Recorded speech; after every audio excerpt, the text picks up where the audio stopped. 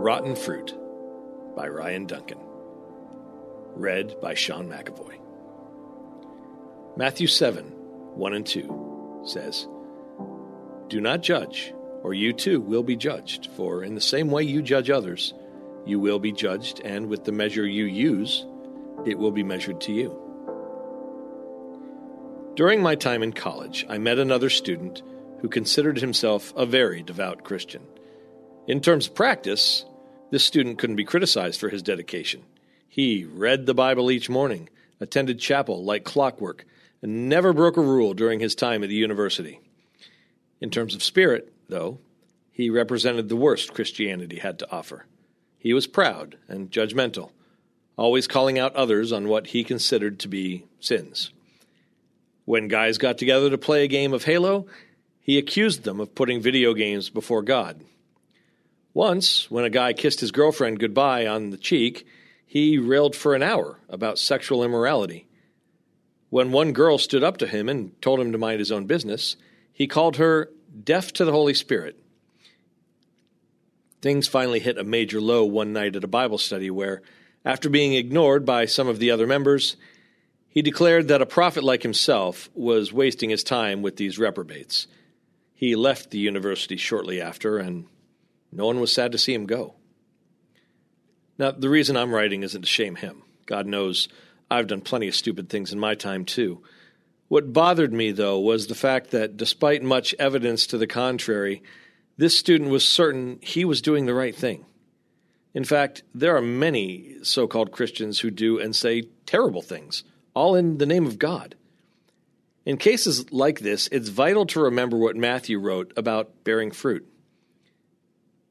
In Matthew 7, 15 through 23, it says, "By their fruit you will recognize them. Do people pick grapes from thorn bushes or figs from thistles? Likewise, every good tree bears good fruit, but a bad tree bears bad fruit. A good tree cannot bear bad fruit, and a bad tree cannot bear good fruit. Every tree that does not bear good fruit is cut down and thrown into the fire. Thus, by their fruit you will recognize them. Not everyone who says to me, 'Lord, Lord,' will enter the kingdom of heaven, but only he who does the will of my Father who is in heaven. Many will say to me on that day, 'Lord, Lord, did we not prophesy in your name, and in your name drive out demons and perform many miracles?' Then I will tell them plainly, 'I never knew you. Away from me, you evildoers.'" At some point, every Christian needs to look at their life and examine the fruit they've been harvesting. Are there bushels full of harsh words, proud actions, and vindictive thoughts? Or does their bounty include selfless gestures and a gracious heart? Remember, God will judge us by what we sow in the hearts of others. Be careful your fruit isn't rotten. Intersecting faith and life. Take a moment to examine how you have been treating others. Are you truly approaching them as Christ would? And for further reading, check out Luke 6:31. Hey listeners, thanks for joining us for the Crosswalk.com devotional podcast. To get all of our episodes straight to your phone during the week, subscribe to this podcast on iTunes or wherever you listen to podcasts. To find more devotional content like this, head over to Crosswalk.com.